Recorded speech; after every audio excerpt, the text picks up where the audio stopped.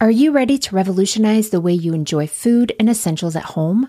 Introducing DashPass from DoorDash, your ultimate ticket to convenience and savings. With DashPass, you gain exclusive access to unlimited $0 delivery fees on eligible orders, along with members-only deals and discounts that will leave your wallet smiling. Whether you're craving the flavors of your favorite restaurants, need groceries from across town, or anything in between, DashPass ensures that everything you need is just a few clicks away, delivered right to your door.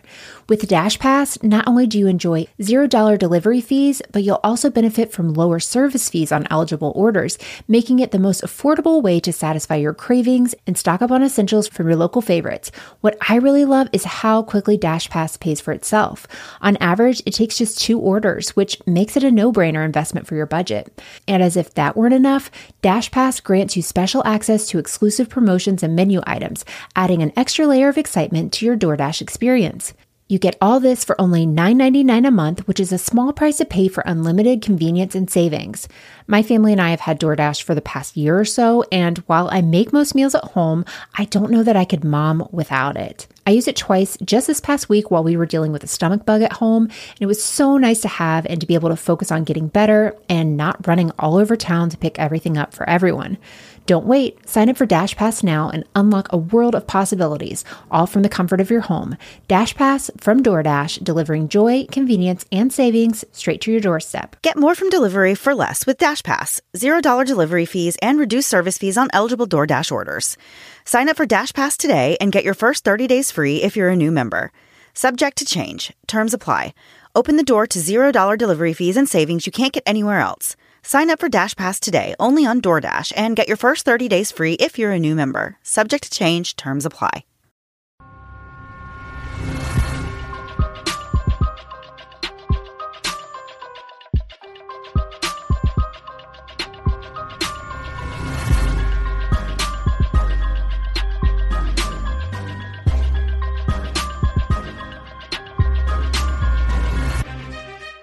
Hi, and welcome to the Moms and Murder Podcast, a true crime podcast featuring myself and dear old Mandy here with me tonight. How are you doing tonight, Mandy?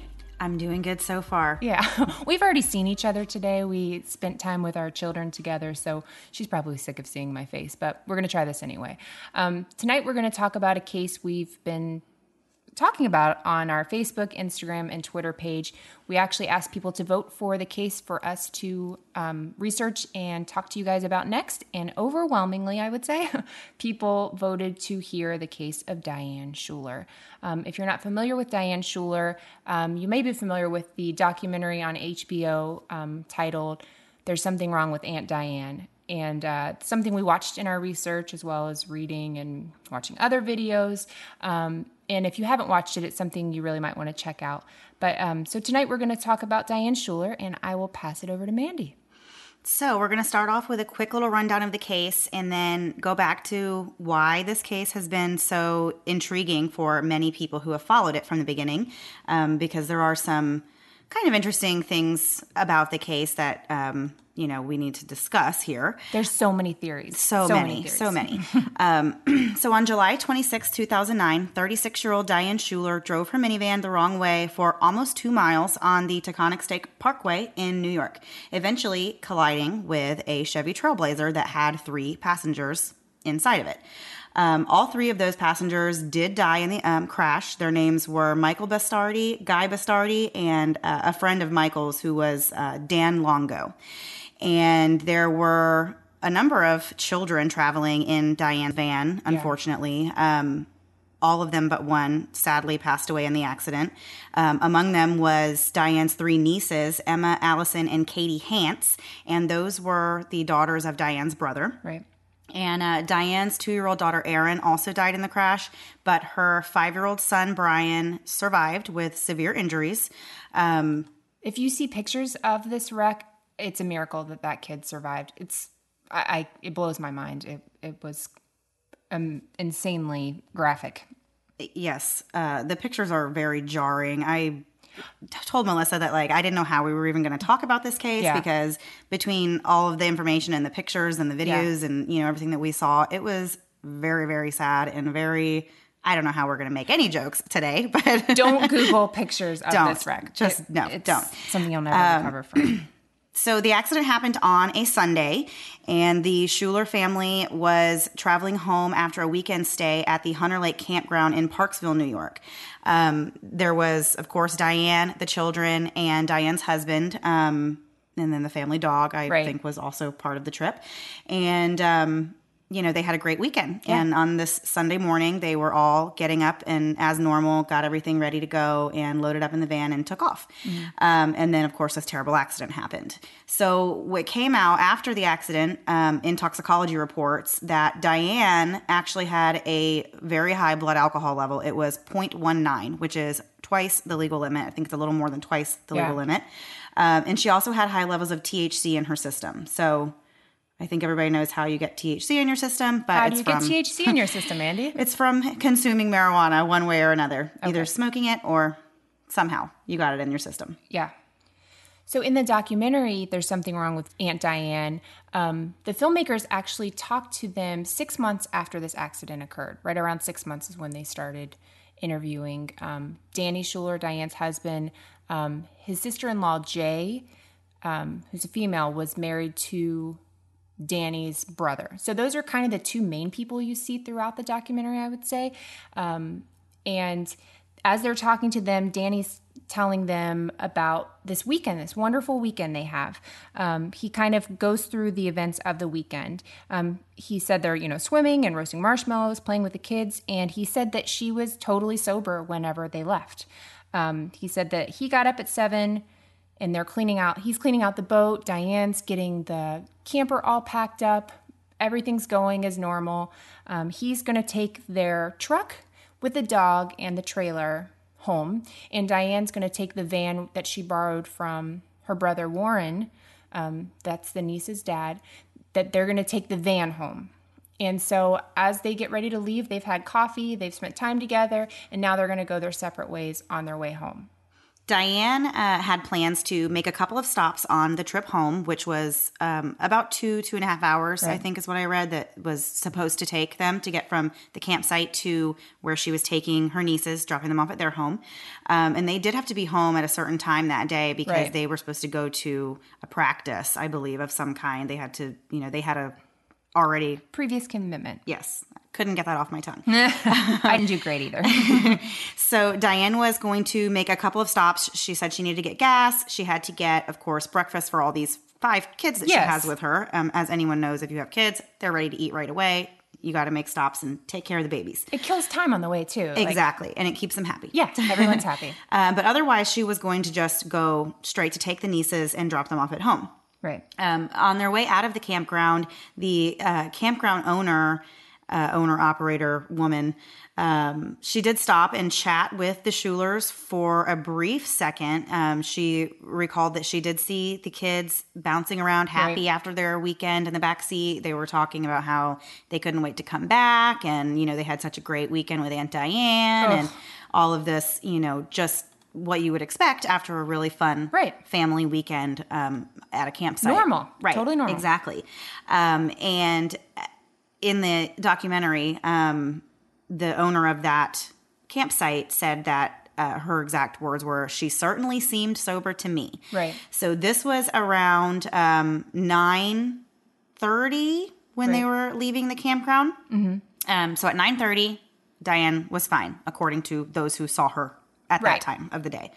Now, a few minutes before they had left, around 9 in the morning, Diane's brother, Warren Hance, he received a phone call from the oldest daughter, Emma, and she, of course, again, very normal, was saying what a great weekend they had, but they couldn't wait to get home and, of course, see their parents. And, again, all very typical, normal stuff. Yeah. It wasn't until 9:56 a.m. that Diane and the 5 kids arrived at a McDonald's, and of course they were going to get breakfast. And there were witnesses and of course surveillance video that the police have that showed Diane and the children walking in, Diane ordering food, appearing completely ordinary on, looks just like somebody ordering breakfast at McDonald's. Right. And then the children played on the playground, and everything was just fine. The employee at McDonald's that day who took their order said that he did remember speaking to Diane, and she did not appear intoxicated or smell of alcohol. So that's around, like I said, 9:56, almost 10 a.m. So we're kind of doing a little timeline here so we can hopefully discuss when we think things went wrong. Right. So at this point, they've left McDonald's and they're back on the road. At 10:46, Diane was spotted on surveillance video pulling into a Sunoco gas station. Is that how you say that, Sunoco? Sunoco? That's how I don't know if there's a right way. I think you're right. I think you got it. But she pulled her van to a pump, goes inside, looks around for a minute, and asks the clerk a question before she returns to the van. The clerk later says that she was asking for Tylenol, if they had Tylenol or pain medicine, but some people speculate she was looking for alcohol. Here's my question. In this day and age, and this is 2009, so it's not that far away, every crime, everything, they go back to surveillance videos. Why don't we have audio on every surveillance video? That is such a good question. And that's one thing, especially after watching the surveillance of this that we're talking about. I would just love to like actually hear myself what was said between her and the clerk, because we're kind of taking the clerk's word for it. Not that they have any reason to make up a story. Sure. I'm sure that probably is what happened, but it would be nice just to be able to hear her voice and the way she sounded, and kind of, did she sound irritated? Did she sound, you know? So we can't really tell. And not to be so pixelated. You know how they kind of like cut, it's only a couple seconds it's like jagged. Yes, you can't really see her movements clearly. I'm certain that every crime in the history of the world dealing with surveillance videos could be solved if we could just all like GoFundMe and put money towards like upgrading. That is one GoFundMe that I would actually put money towards. I would like and share the crap out of that thing. Yes. Let's get this done, guys. So anyway, everybody, you know, on the surveillance, if you watch it, it looks like she's just kind of looking around. And if you've ever gone into a gas station or grocery store, anywhere, and you're looking around, they don't have what you have. You're just kind of in, out, you know, thanks. And so if you watch the surveillance video, which you can see online, you just see her get back in the van and they drive off. So that was the other interesting thing, though. She did not get gas. Yeah. At that gas station. True. Even after pulling up to a gas pump. Yeah, she was at the pump. So she didn't pull into the front. That was one thing I thought was odd, because they are getting ready to make this long journey home. Right. And she clearly pulled into the gas station. By surveillance video, it would look like she had the intention of actually getting gas. You know, she didn't pull up to a parking space outside the store. Right. So it was a little strange to me, unless, I don't know if she maybe was thinking, I'll just go to a different gas station and maybe I can get gas there and my Tylenol. That would make sense. She might have gone in and planned. I mean, I don't know how many people were paying at the pump in 2009. Do you remember? I mean, I'm not asking for an actual number, but I don't have that statistic handy. we missed that in all of our research. But I don't know if that's something like, because I would have just gone back out and probably used my card. But if it's one of those where you pay up front and then leave, then that would make sense that she maybe was deciding to go to another one. But she doesn't go to another one. She does not. The other interesting thing about the gas station is her leaving is that one thing in the documentary that the sister-in-law Jay said was that she had watched that surveillance piece over and over again, and of course everything seems normal and she can't find anything wrong. Well, after kind of doing a little bit of digging online myself and watching it a few times, and then, you know, reading and listening to what other people thought about it, it was pointed out. Your tinfoil hat. Yes, and that too. But it was pointed out by someone somewhere that I read. I'm sorry I can't give this person credit because I read so many things, but someone pointed out that she actually did not take off out of that gas station in a normal fashion. She kind of pulled out really quickly and pretty much just drove right out into traffic without tapping the brakes. And like, I mean, I guess maybe she could see better than we could what traffic was coming. I would hope she could. It seemed a lot like she just kind of pulled right out. Yeah. So that may or may not be important. But we'll never know because of the shoddy surveillance video. Exactly. So the next confirmed thing that we have on the timeline is at 11:37, Diane makes a phone call to Jackie Hance, who is the mother of her nieces that she has in the vehicle. Right. And she tells Jackie that they are running a little bit behind and that she would have the girls home later than anticipated. She was laughing and kidding and acting completely normal on this phone call, according to Jackie, who has, of course, told her story many times since then. she said at that time there was no indication whatsoever that Diane had any kind of a problem. Right. And so that, like I said, 11:37. So that was not quite an hour, almost an hour after she was seen at the Sunoco gas station. So if she had a headache or any kind of pain, she certainly didn't mention it to her sister-in-law, on the phone call an hour later. Right. So that kind of makes you wonder, if she was in pain, either it wasn't that severe, at least not worth mention when she was on the phone. Right.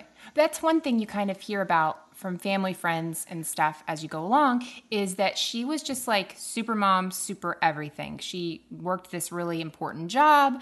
They would say she stayed up all night making cookies, doing all this thing. She was this perfect person. And they all seemed like that was normal. But maybe I'm the only one that like puts cereal as a dinner for like my weekly planning, but I don't have that kind of drive or ability or something. But she seemed to be like this person that could do everything, had everything under control all the time, and no one thought anything in her life was ever out of place. And from what people said, she would never let anyone know either. Right. She didn't want anyone to know if she was in pain, or she was just that type of person who would always say, I'm fine, it'll be fine. I'll take care of it. Don't worry about me. Right. Just very... So she could have very well been in pain at that point, but she just played it off and was able to. Again, I'm in pain. You're going to know about it, and you're going to be tired of hearing about it from me. Oh, as soon as I stubbed my toe last week, I immediately texted Melissa and said, I just stubbed my toe and I think I might die. Yeah, I thought she was dead. It was severe. So now we've built up a basic timeline of them leaving. Everything's going well. Nothing seems really out of place. And this is where things kind of change. So at 12 o'clock, which is about 20 minutes from this last phone call, Gerald Salerno becomes a witness in this case when he sees Diane driving erratically, and she's almost causing accidents in the process. He sees her moving her vehicle around the road, and he says it's a very precise fashion. Like she seemed very... like she was trying to get like where she was driving going. Badly, but it was like she was doing it on purpose. On a mission. She was on a mission. And he said at one point he could see the kids' heads swaying back and forth as she's making these abrupt lane changes, which if you're, I don't know, that's a scary thing to see. It's already scary enough to see somebody driving erratically and you think, guys, you're going to hurt somebody. But then to see these poor little kids' heads in the background swaying around, that has to be something that sticks with him, obviously. Especially now. Yeah, for sure. I mean, I don't know. That's one of those, you almost have to think, what could you have done? There's nothing he could have done, but naturally our human instinct is to think, what could I have done? So this erratic pattern of driving continues for a few more minutes, and at about 12:13, Francis Bagley and his wife Jean also became witnesses to Diane's erratic driving. Francis had stated that he actually thought that there was some kind of nut coming up behind him. We've all been there. We've all been in a vehicle and you're like, look at this guy, like flying up behind me or, or weaving in and out of traffic. So I can kind of imagine him saying to his wife, like, what is this person doing, that's coming up behind us? He said that at this point, Diane actually started like honking her horn and was driving on the shoulder and kind of straddling different lanes. And so the driving has gotten worse. Right. For sure, I would say, in that 13-minute period since the first witness had seen her. But the Bagleys were actually afraid that Diane was going to cause them to wreck their vehicle. So they pulled into a rest area, and Diane, what do you know, pulls in right behind them into this rest area. That's my biggest fear, is somebody following me right, in their and vehicle. They don't know who she is or anything. It could be anybody. So Diane pulled in right behind them. And if you know anything about rest stations in the U.S., most of them have like you can go two different ways. Right. There's a spot for cars and, like passenger vehicles to go off and go to the restrooms and whatever, facilities they have. And then there's also usually another area where like big semi trucks and stuff can pull off and park and take their naps or, they have a truck rest area. Right. So the Bagleys went to the normal passenger car area, and they said that Diane actually drove her van into the semi-truck part of the rest area. So they, of course, thought, how odd, but they really didn't give it too much thought. They were probably just happy that she wasn't coming to, do anything to the road rage incident or something. So two of them, the Bagleys, went inside of the arrest station to go do what they needed to do. And when they were getting out of the car, they saw Diane get out of her van, and she was bending over as if and holding her stomach and kind of grabbing onto her knees and like as if she was getting physically ill. Right. But nonetheless, they decided not to confront her. At this point, they do not have a clue that she is not the only one in the vehicle. Right. And so they're kind of just thinking, whatever, it's a one-off thing. Yeah. So they came out of the arrest station at 12:30 p.m. And, they had, of course, talked about how weird the whole thing was. And, maybe they were going to confront her and ask her at least if she was okay when they came out. But when they came out at 12:30, Diane's and her van were gone. So they had already gotten back on the road and taken off at this point. Are you ready to revolutionize the way you enjoy food and essentials at home? Introducing DashPass from DoorDash, your ultimate ticket to convenience and savings. With DashPass, you gain exclusive access to unlimited $0 delivery fees on eligible orders, along with members-only deals and discounts that will leave your wallet smiling. Whether you're craving the flavors of your favorite restaurants, need groceries from across town, or anything in between, DashPass ensures that everything you need is just a few clicks away, delivered right to your door. With DashPass, not only do you enjoy $0 delivery fees, but you'll also benefit from lower service fees on eligible orders, making it the most affordable way to satisfy your cravings and stock up on essentials from your local favorites. What I really love is how quickly DashPass pays for itself. On average, it takes just 2 orders, which makes it a no-brainer investment for your budget. And as if that weren't enough, DashPass grants you special access to exclusive promotions and menu items, adding an extra layer of excitement to your DoorDash experience. You get all this for only $9.99 a month, which is a small price to pay for unlimited convenience and savings. My family and I have had DoorDash for the past year or so, and while I make most meals at home, I don't know that I could mom without it. I used it twice just this past week while we were dealing with a stomach bug at home, and it was so nice to have and to be able to focus on getting better and not running all over town to pick everything up for everyone. Don't wait. Sign up for DashPass now and unlock a world of possibilities, all from the comfort of your home. DashPass from DoorDash, delivering joy, convenience, and savings straight to your doorstep. Get more from delivery for less with DashPass. $0 delivery fees and reduced service fees on eligible DoorDash orders. Sign up for DashPass today and get your first 30 days free if you're a new member. Subject to change. Terms apply.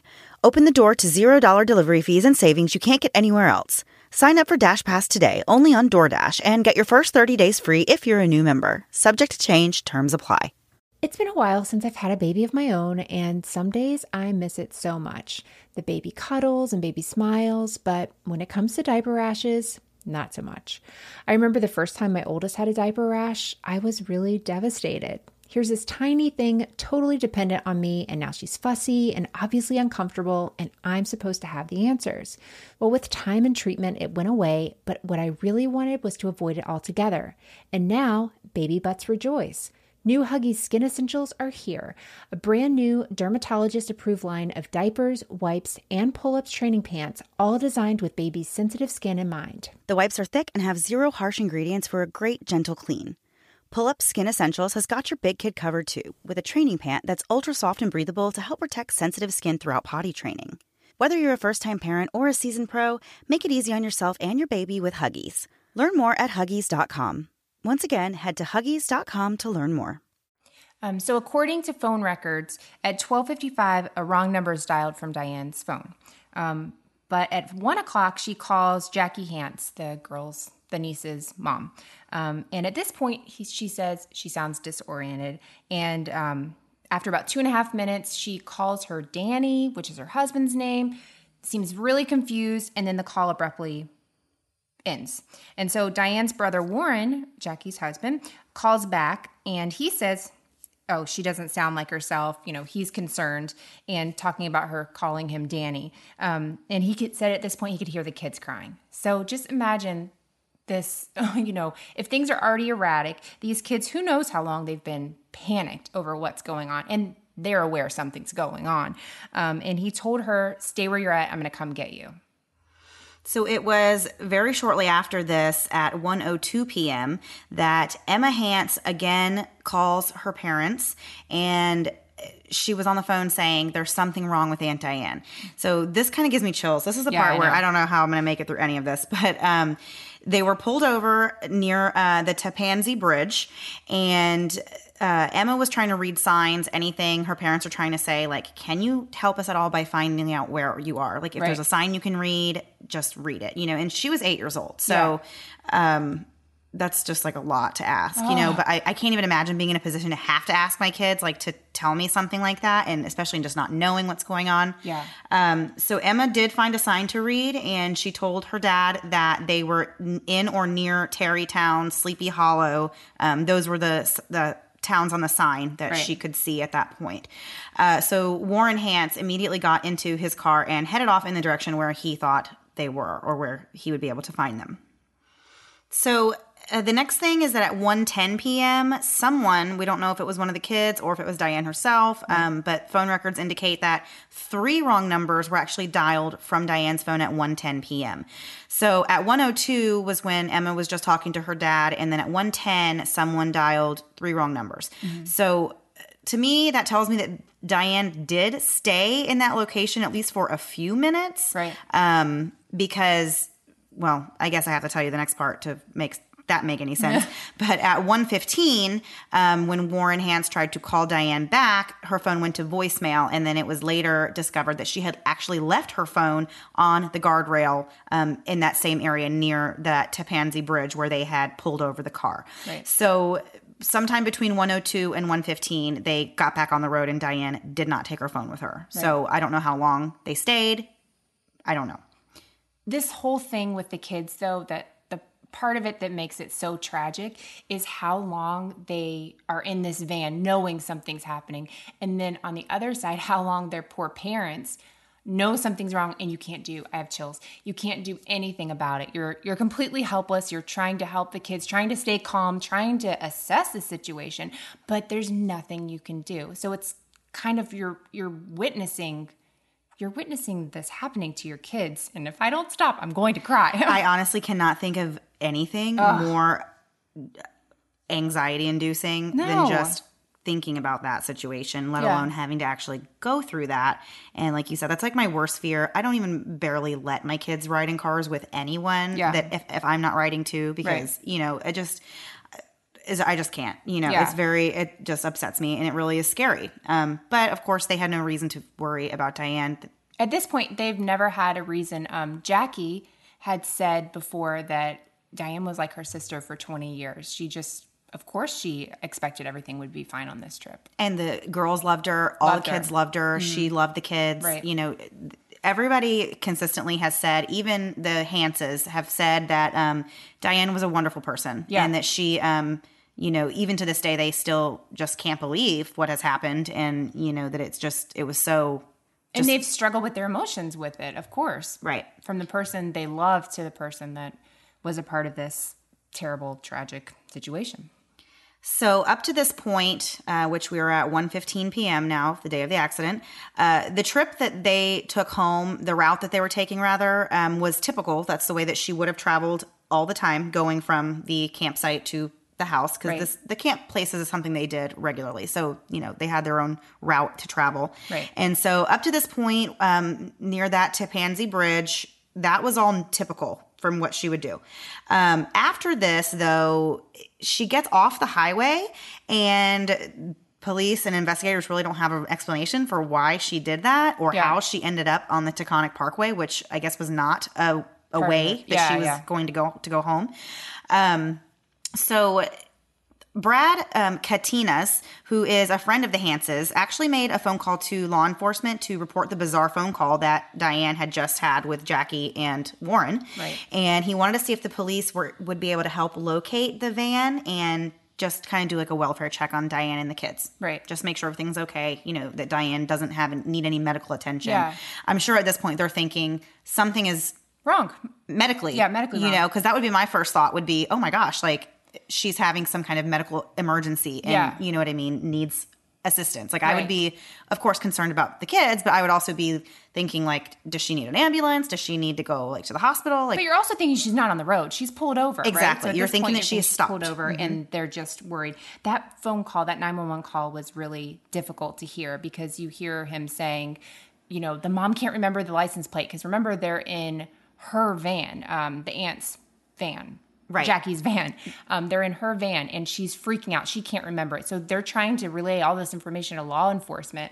And I've thought that too. Like, I don't know if I know my tag right off the bat to be able to, but let this be a reminder to all of us that you should know the make, model, color, and your tag of your van if you're like me and you're old and you drive a van. But yeah, that was really, to me, very difficult to hear, knowing what kind of panic that would be. You think, if I knew this could help, but really there was nothing they could do. Right. So at 1:33 p.m., 2 drivers called 911 to report that a van was getting onto the northbound exit ramp of the Taconic State Parkway. It is marked with a one-way and a do not enter sign. So, of course, people watching her drive her van through there are thinking, oh my gosh, what is this? This is something bad is going to happen if, we need to call right now and report this.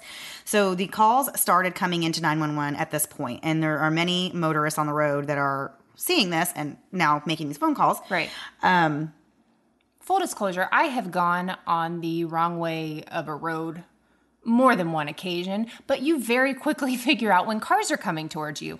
Made a mistake, you pull over, turn around, listen to people honking, nod your head like, yes, I'm an idiot, but you don't keep going and you don't accelerate your speed. Right. So actually within the next minute, there was 4 other calls to 911 that were reporting a vehicle traveling the wrong way down the parkway, going approximately 80 miles an hour. Wow. So as we just said, that's not you don't mistakenly go 80 miles an hour the wrong direction. Either there's something wrong, or there's something wrong. That's that's the only explanation of all of the options. So the van traveled for 1.7 miles in the wrong direction before, as I said in the beginning, it collided head-on with that second vehicle, the Chevy Trailblazer, and the accident is believed to be at about 1:35 in the afternoon.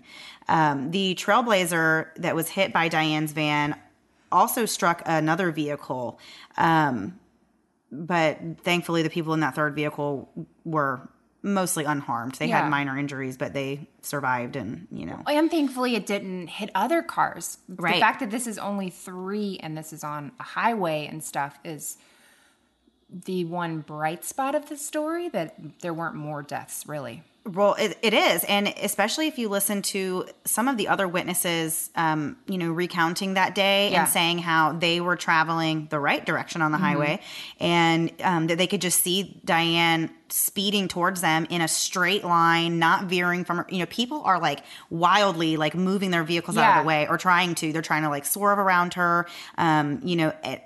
Honestly, I have driving anxiety as it is. I don't like to drive on the highway. I don't like high speeds. I just get Which is great when you live in Orlando and anywhere you go is the interstate. Dead stop. Yeah. But, I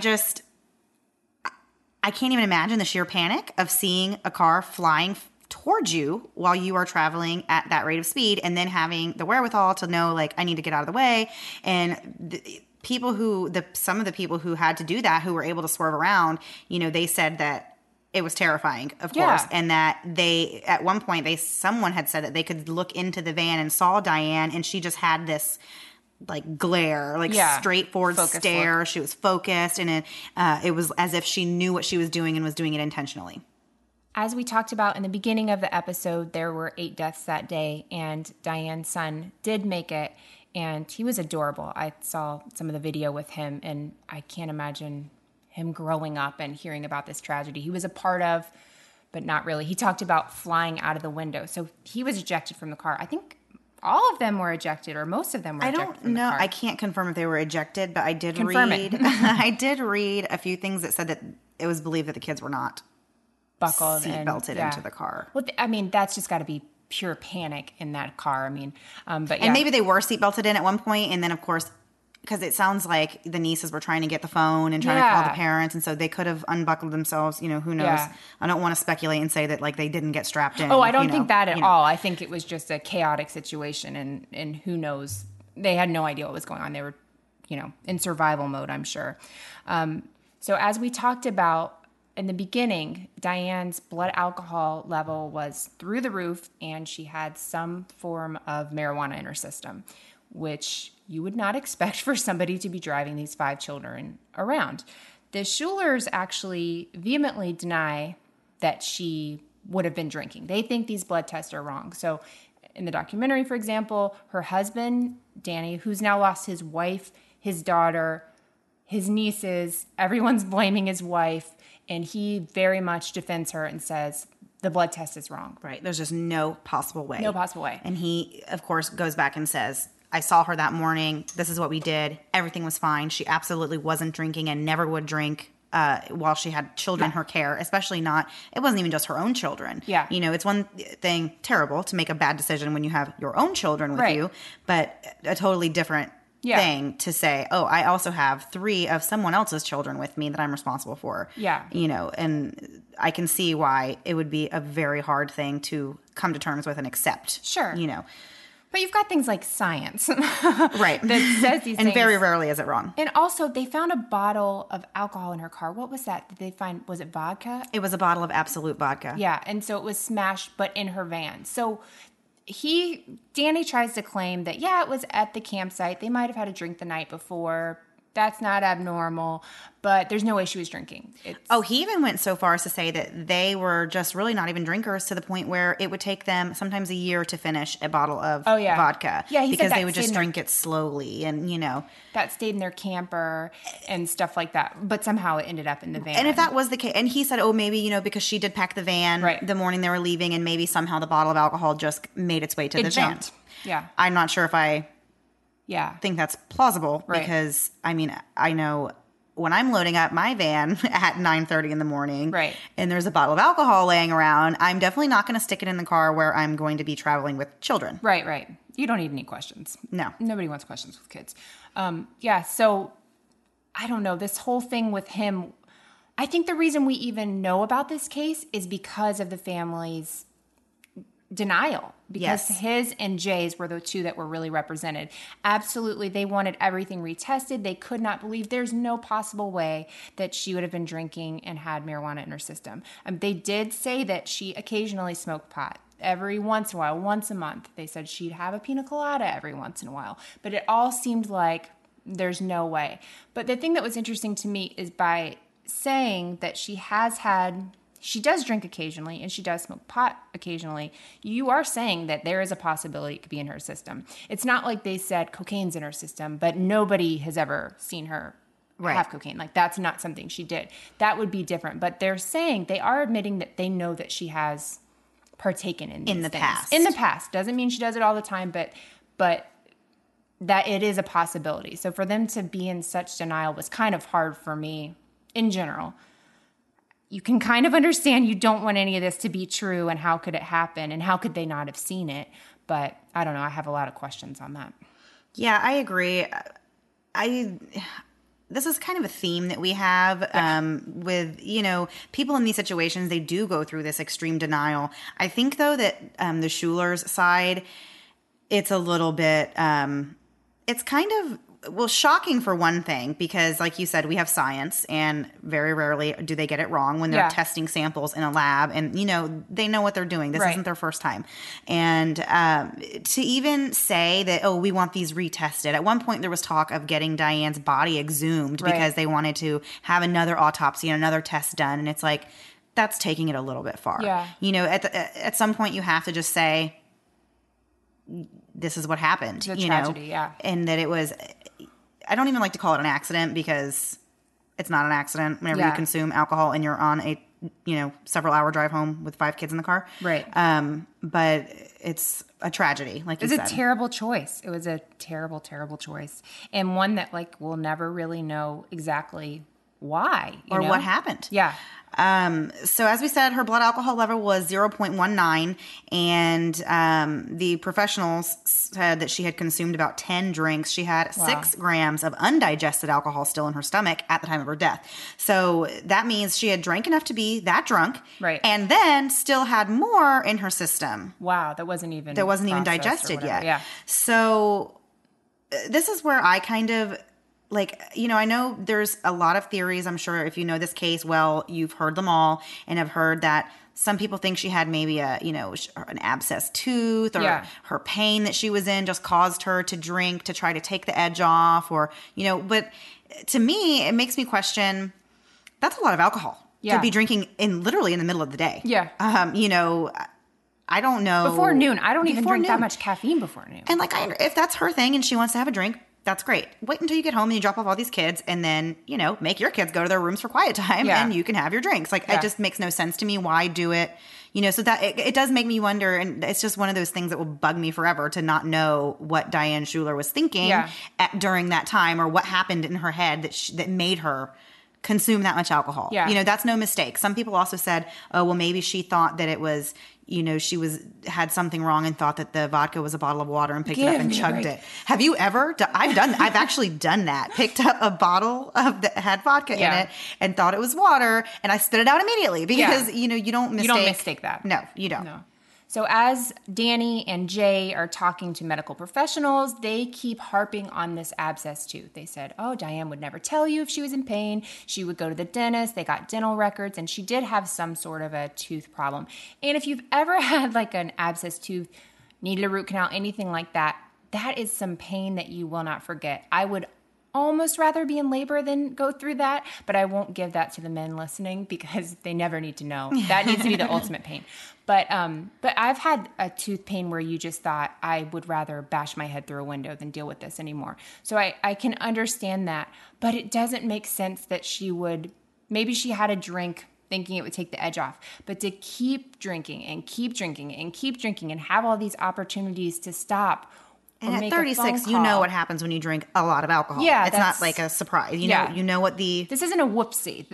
This is intentional with how much she was drinking. So when she does go into the gas station and stuff and she's asking for pain medicine, I can see where they're thinking that this is a possibility. But they seem to think, Danny and Jay especially, that she had a stroke. And the doctors they meet with basically say, well, maybe it doesn't really show that on the medical records, but that's not explaining all the alcohol and marijuana in her system. You have to get past that. You have to accept that this is the cause. Maybe she was in pain. Maybe she was trying to cover it up. But I don't know what your thoughts are on this, but based on everything they talked about, I read interviews with her friends, stuff like that. They all talked about what a workaholic she was, how she did everything. She and Danny actually worked opposite schedules, so she was under the gun a lot. And I also heard that she was kind of like the pants wearer in the family. And she wanted the kids. She controlled everything. Mm-hmm. She set everything up, even for Danny. Even Danny's parents on the documentary had said that he was like a third child for her, which... Girl, no way. Okay. I do not need a third child in my life. I need another adult. Yeah. So we're both capped at 2, and there's a reason for that. But more power to you if you have more than that. But yeah, and I saw one friend that said if she liked you, she liked you. If she didn't, she didn't. But basically, she controlled everything. So when they're talking about there's no way she could have drank, I almost took it as maybe somebody who had a drinking problem. Maybe she was a functioning alcoholic, and she, for whatever reason, it wasn't working. It wasn't working that day, and she kept drinking and drinking. But they just seemed not able to understand that maybe that's actually how she coped. Maybe that's how she got all this stuff done, that she was numb and, working through stuff and working through the night and stuff. None of that stuff is... The stuff that they talked about, it wasn't really normal in my life. Maybe I'm a total lazy bum. Don't nod your head yes, Mandy, but maybe I am. But, it just seemed so much. And they did talk about, he said that he never wanted kids. That was her thing. And now he's stuck with this kid. Stuck with this kid is what the quote was. But it breaks your heart. A million pieces, this whole story does. Well, it does. And that was one of the things, too, that I almost, my heart goes out to Danny Schuler because I know his life is completely different than it was back in 2009.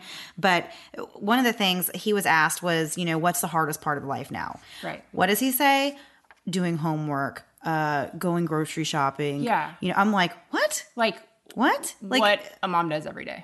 Right. Her normal everyday life. And I feel bad for him if he does think that that's... And there's dads that do that too, of course. There are. But I feel bad if he does think that's, the hardest part of things because I don't know, but like maybe the whole theme of like still being in denial kind of carries over with that because I mean, a lot of the stuff that the Schuler family has said just really doesn't make a lot of sense. Doesn't seem to go with what happened. It almost seemed like they gave clues, but they couldn't accept it. Like they would say, well, she was just a perfectionist and everything was perfect and she liked to drink some. But it was almost like they were trying to convince themselves, but accidentally giving clues as to like, warning and sirens going off and everybody else is listening and thinking like, nope, that's not okay. Right. And I do actually have a thought on the whole theory of functional alcoholism. Sure. I just don't know if I buy it necessarily. And the reason is because I know that like the whole term functional alcoholic, the whole meaning of it is that they are functional. Yeah. But if you look at cases of like alcoholism, like they're still addicts and like they are still, they may be functional to a degree, but not to the level that Diane was. Not with all this rigid scheduling and planning, not, those types of like alcoholic mothers like that, like the kind where they outwardly do appear to have it all together with no problems. Like that just really doesn't exist. If you know what I mean? Like I think it does, but I think it's rare. I think I don't know, it seemed almost Stepfordish. Like I just felt like she had to have been doing something to cope. And maybe she's basically a single mom in a way if he's working all these odd hours or they're working opposite shifts and she's getting everything done. I don't necessarily think alcoholism means you have to drink 50 drinks, but sometimes it's just that's how you cope. So maybe she had like a tolerance in a way. I just think when they kept saying that she drank once, a pina colada here and there, I think there was a lot more to it than that. For her to have that bottle in her car, I just think this was a way she coped with maybe stressful situations. 5 kids in your car is a stressful situation. Not saying that's why, but she was dealing with a lot of stress, and I'm sure she was the one packing up the car that day, honestly. He just seemed like he maybe had other things to do. Right. And the other thing, of course, that's worth mentioning is that with the combination of THC, first of all, alcohol could increase the absorption rate of the THC that's getting into your blood. So the two of them together can actually increase the effects of both. So there is some theory there that it's possible that she smoked or possibly ate something that had marijuana in it. And then when that hit her and then with the alcohol in her system, all of it together just became entirely too much. And it was just the tipping point. Yeah. They did say that she had 113 nanograms per mil of THC in her blood. In English, what does that mean? I don't really know what that means, but maybe someone listening will know. So that's why I wanted to throw it out there. But they said that she could have smoked or consumed the marijuana as recently as 15 minutes to an hour prior to the accident. So that's she was with the kids at that time. Yeah. And I don't know, like I said, I don't know enough about marijuana or how long it stays or how the levels are in your system. But, I don't know how they make the distinction between that you smoked within the hour or that you smoked last week. You know what I mean? So I'm sure they have levels that they kind of go on for that to get that number. To me, that doesn't seem like an exact science because I don't know how you could really tell. Yeah. You know I wonder what if I mean? they checked her hair. I don't remember seeing that because isn't there a way... I know there is ways you can tell long-term use and stuff like that. I have to be honest, I don't entirely believe that their morning coffee situation that morning was normal. I wonder if there was anything in the coffee and he knew about it. And I hope that's not true completely. But he was just in such strong denial that almost felt like he knew more. And he felt guilty. He felt terrible. Yeah. I mean, how could you not? It's just devastating. Brittany on our Facebook group brought up a good point. She definitely thinks it was edibles, which could be an edible marijuana sort of thing, I guess a brownie or something. And if she had that in the car and was eating it, it's not going to be super obvious. Right. The kids wouldn't know. The kids wouldn't have known, which, would make sense.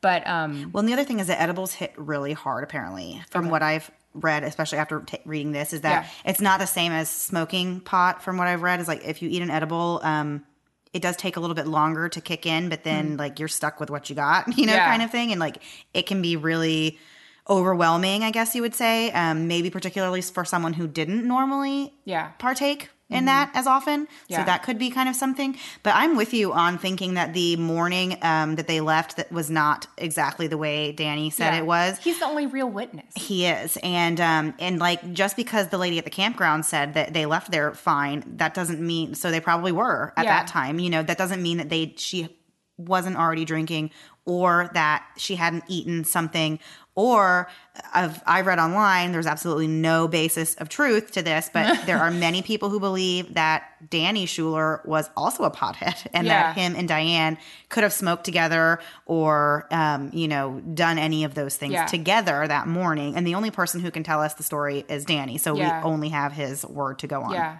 Well, and the interesting thing about the campground host talking about being a functional alcoholic, whatever that means, if there is such a thing, somebody like that would be able to go through their day and handle it, and other people aren't catching on. Like, that's the whole idea. But I think you're probably onto something, saying that the combination of alcohol and THC hitting you would, increase the side effects of it, really. That's my theory. I think that those two combined, and she couldn't see and she was throwing up. But my thought at first when I heard about this case is, why, when she pulled over, why didn't she call and say, come get the kid, something's wrong? And my thought is, she knows she has alcohol in her system. She knows she has THC in her system. She's just thinking, if I can get home as quickly as possible, nobody has to know. She's made it this whole time, living this perfect life. And for her, how much would that destroy? She would lose her job. She would lose everything if she's, doing this. That's my theory. Thank you. Yes. I do agree with that.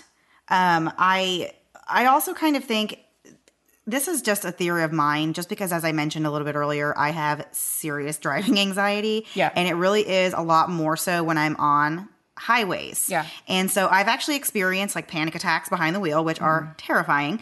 But actually, some of what like the other drivers on the road describe her behavior about her just like focusing on the road and driving straight and everything, it kind of reminded me a lot of like how I get when I'm having a panic attack. Of course, I've always been in control and not drunk. And you're not on the other side of the highway. Right. And so I know that I can pull over, simply wait it out, which is what I do. Yeah. But it does kind of make me wonder, because I don't know. Okay, the alcohol, yes, you should not drive while drunk.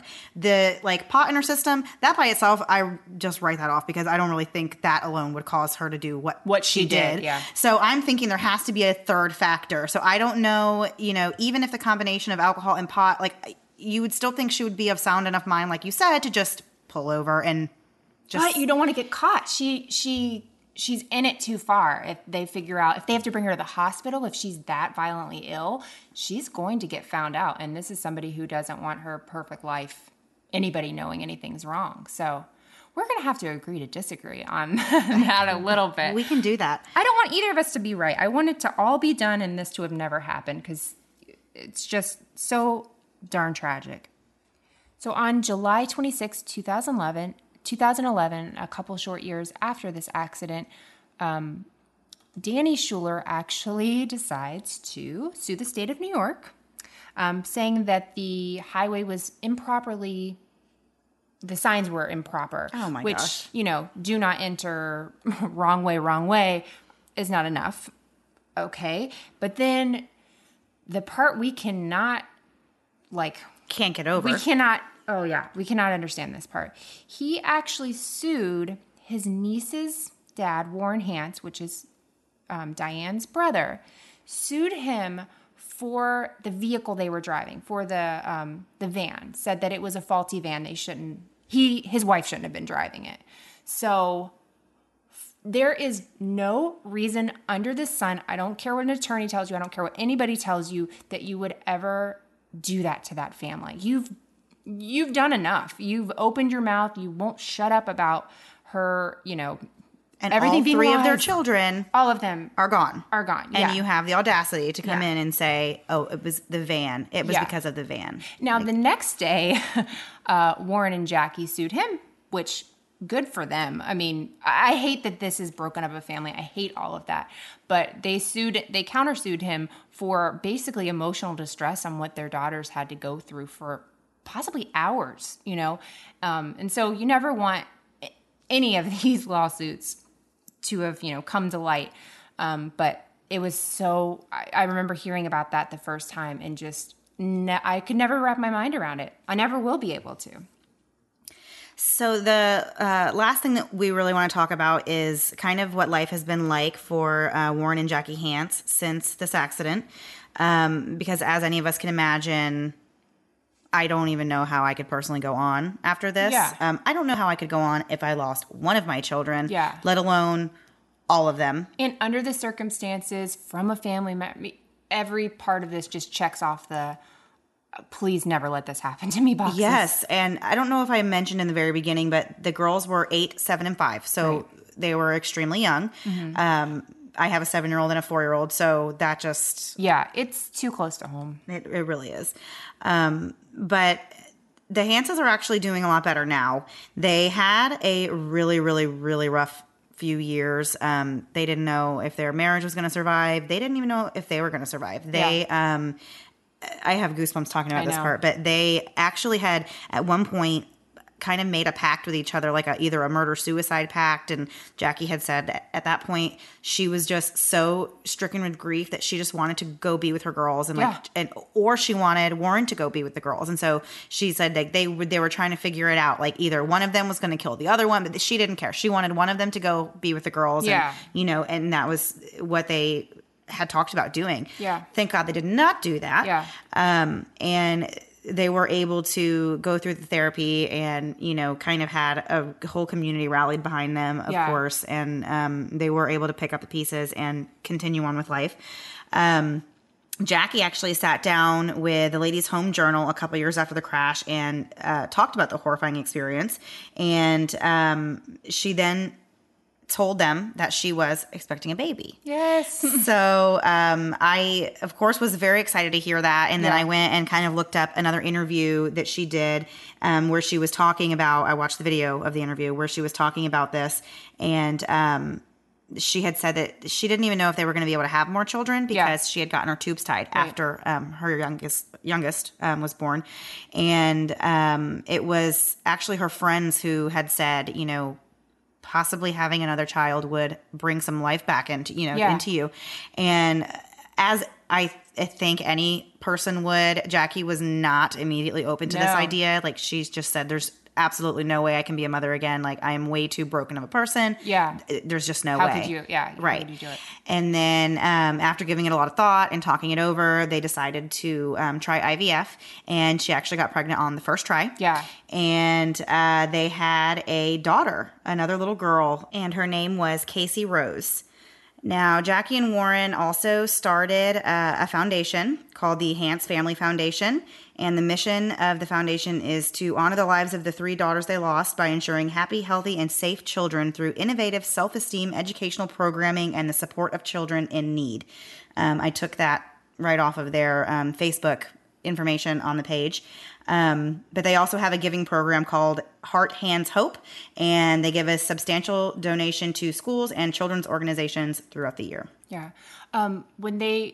Mandy told me about this interview that Jackie did, and she warned me that she cried like a baby. Sorry, Mandy. I did. It was so awful. I'm so glad I'm making it through this without we've taken down. a lot of breaks. But so I knew ahead of time I was going to divide this small interview up into pieces. So as soon as I started getting teary-eyed, I came back to it. But one thing that Jackie said that just I would have never thought about right now in my life is she said, I just feel so bad for my daughter's future roommates I wrote this book. So she writes this book that we'll talk about for a second. But she says, I wrote this for the future people that would never know them so they could know them. The title of the book is I Will See You Again. Oh, I know. Too much. But yeah, so she says for her one of the daughter's future roommates and their future mother-in-law, who would have been their future mother-in-law. And you just don't think, really, I wasn't thinking before this, think of all the other lives that are really affected. It's this butterfly effect, really, that all these people that never that might have married the daughters, that they end up marrying somebody else or whatever, and the grandkids they could have had and stuff. And Jackie said another thing that I did love, and this is where I teared up again and had to pause, that she said that the baby brought a heartbeat back into their home where there wasn't one. And you've got to imagine that's when you have kids, it's the most vulnerable thing because you think, I love this person so much. Oh my gosh, nothing can ever happen to it. And if you've had something happen to your kids, to go through that vulnerability with that knowledge the next time, whoa. Yeah, I don't have words for that. Yeah, I don't have words for most of this case, but nonetheless, that is the story of Diane Schuler. And if you are interested in this, as Melissa said, please watch the documentary. And if you need a good rabbit hole to go down, there is a ton of different theories out there online. There are some people that think Diane could have been hungover from the night before. Maybe that's why she stopped for Tylenol. There's people who think that she intentionally did this. I am definitely not in camp intentional. No. I think it really doesn't fit the bill for a suicide of a female. Yeah. So to me, I don't even entertain that one. No. But there are a lot of thoughts out there that you can continue to delve into if you are still interested in this case. But we hope that you guys have enjoyed this and that you feel like you kind of know the case a little bit better. And now we are going to talk about our hashtag, I'm Invincible Win. I'll never let this die. Mandy, you're at my house tonight. Did you happen to look in my shower curtain after our conversation last week? I'm going to as soon as I get up and go to the bathroom. You should, for sure. I totally allow that. So we did get a good I'm Invincible win on our Facebook group. And this is a nice little promo. If you are not friends with us on Facebook or Instagram or Twitter, why? You should come find us, talk to us. We'll talk to you. We enjoy our friends of the show and like to know more about you guys and what your thoughts are. But this is my favorite one of the week. This is from Matt on Facebook. And he said that, and he prefaced this by saying, technically this happened when he was a kid. He said that when he was a kid and home alone, I would walk around doing karate, and that's in quotes, moves so any potential bandit, which is also in quotes, would be too afraid to rob my house.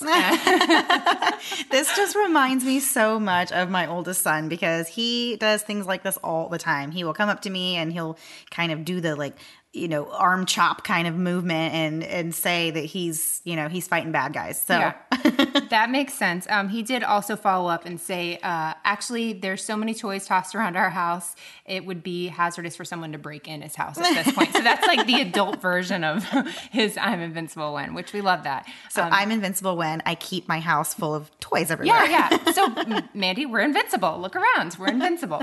So we hope you guys enjoyed our show tonight as much as you can enjoy this case and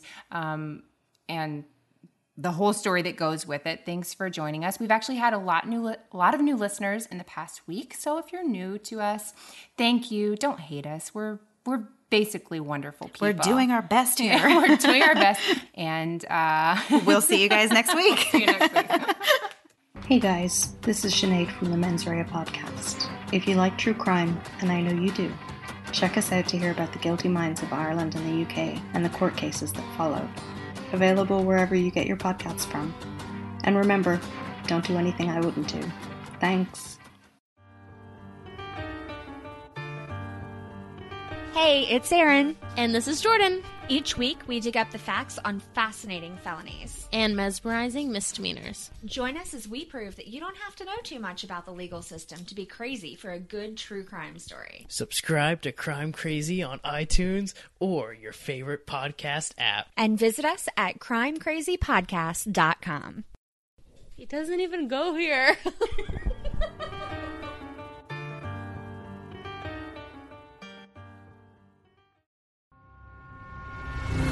Thanks so much for listening to the Moms of Murder podcast. Make sure to check back with us next week for a new episode. You can also find us at momsofmurder.com, where you can connect with us via social media. Please make sure you subscribe and give us 5 stars, because giving us 4 stars would be a crime. Thanks so much.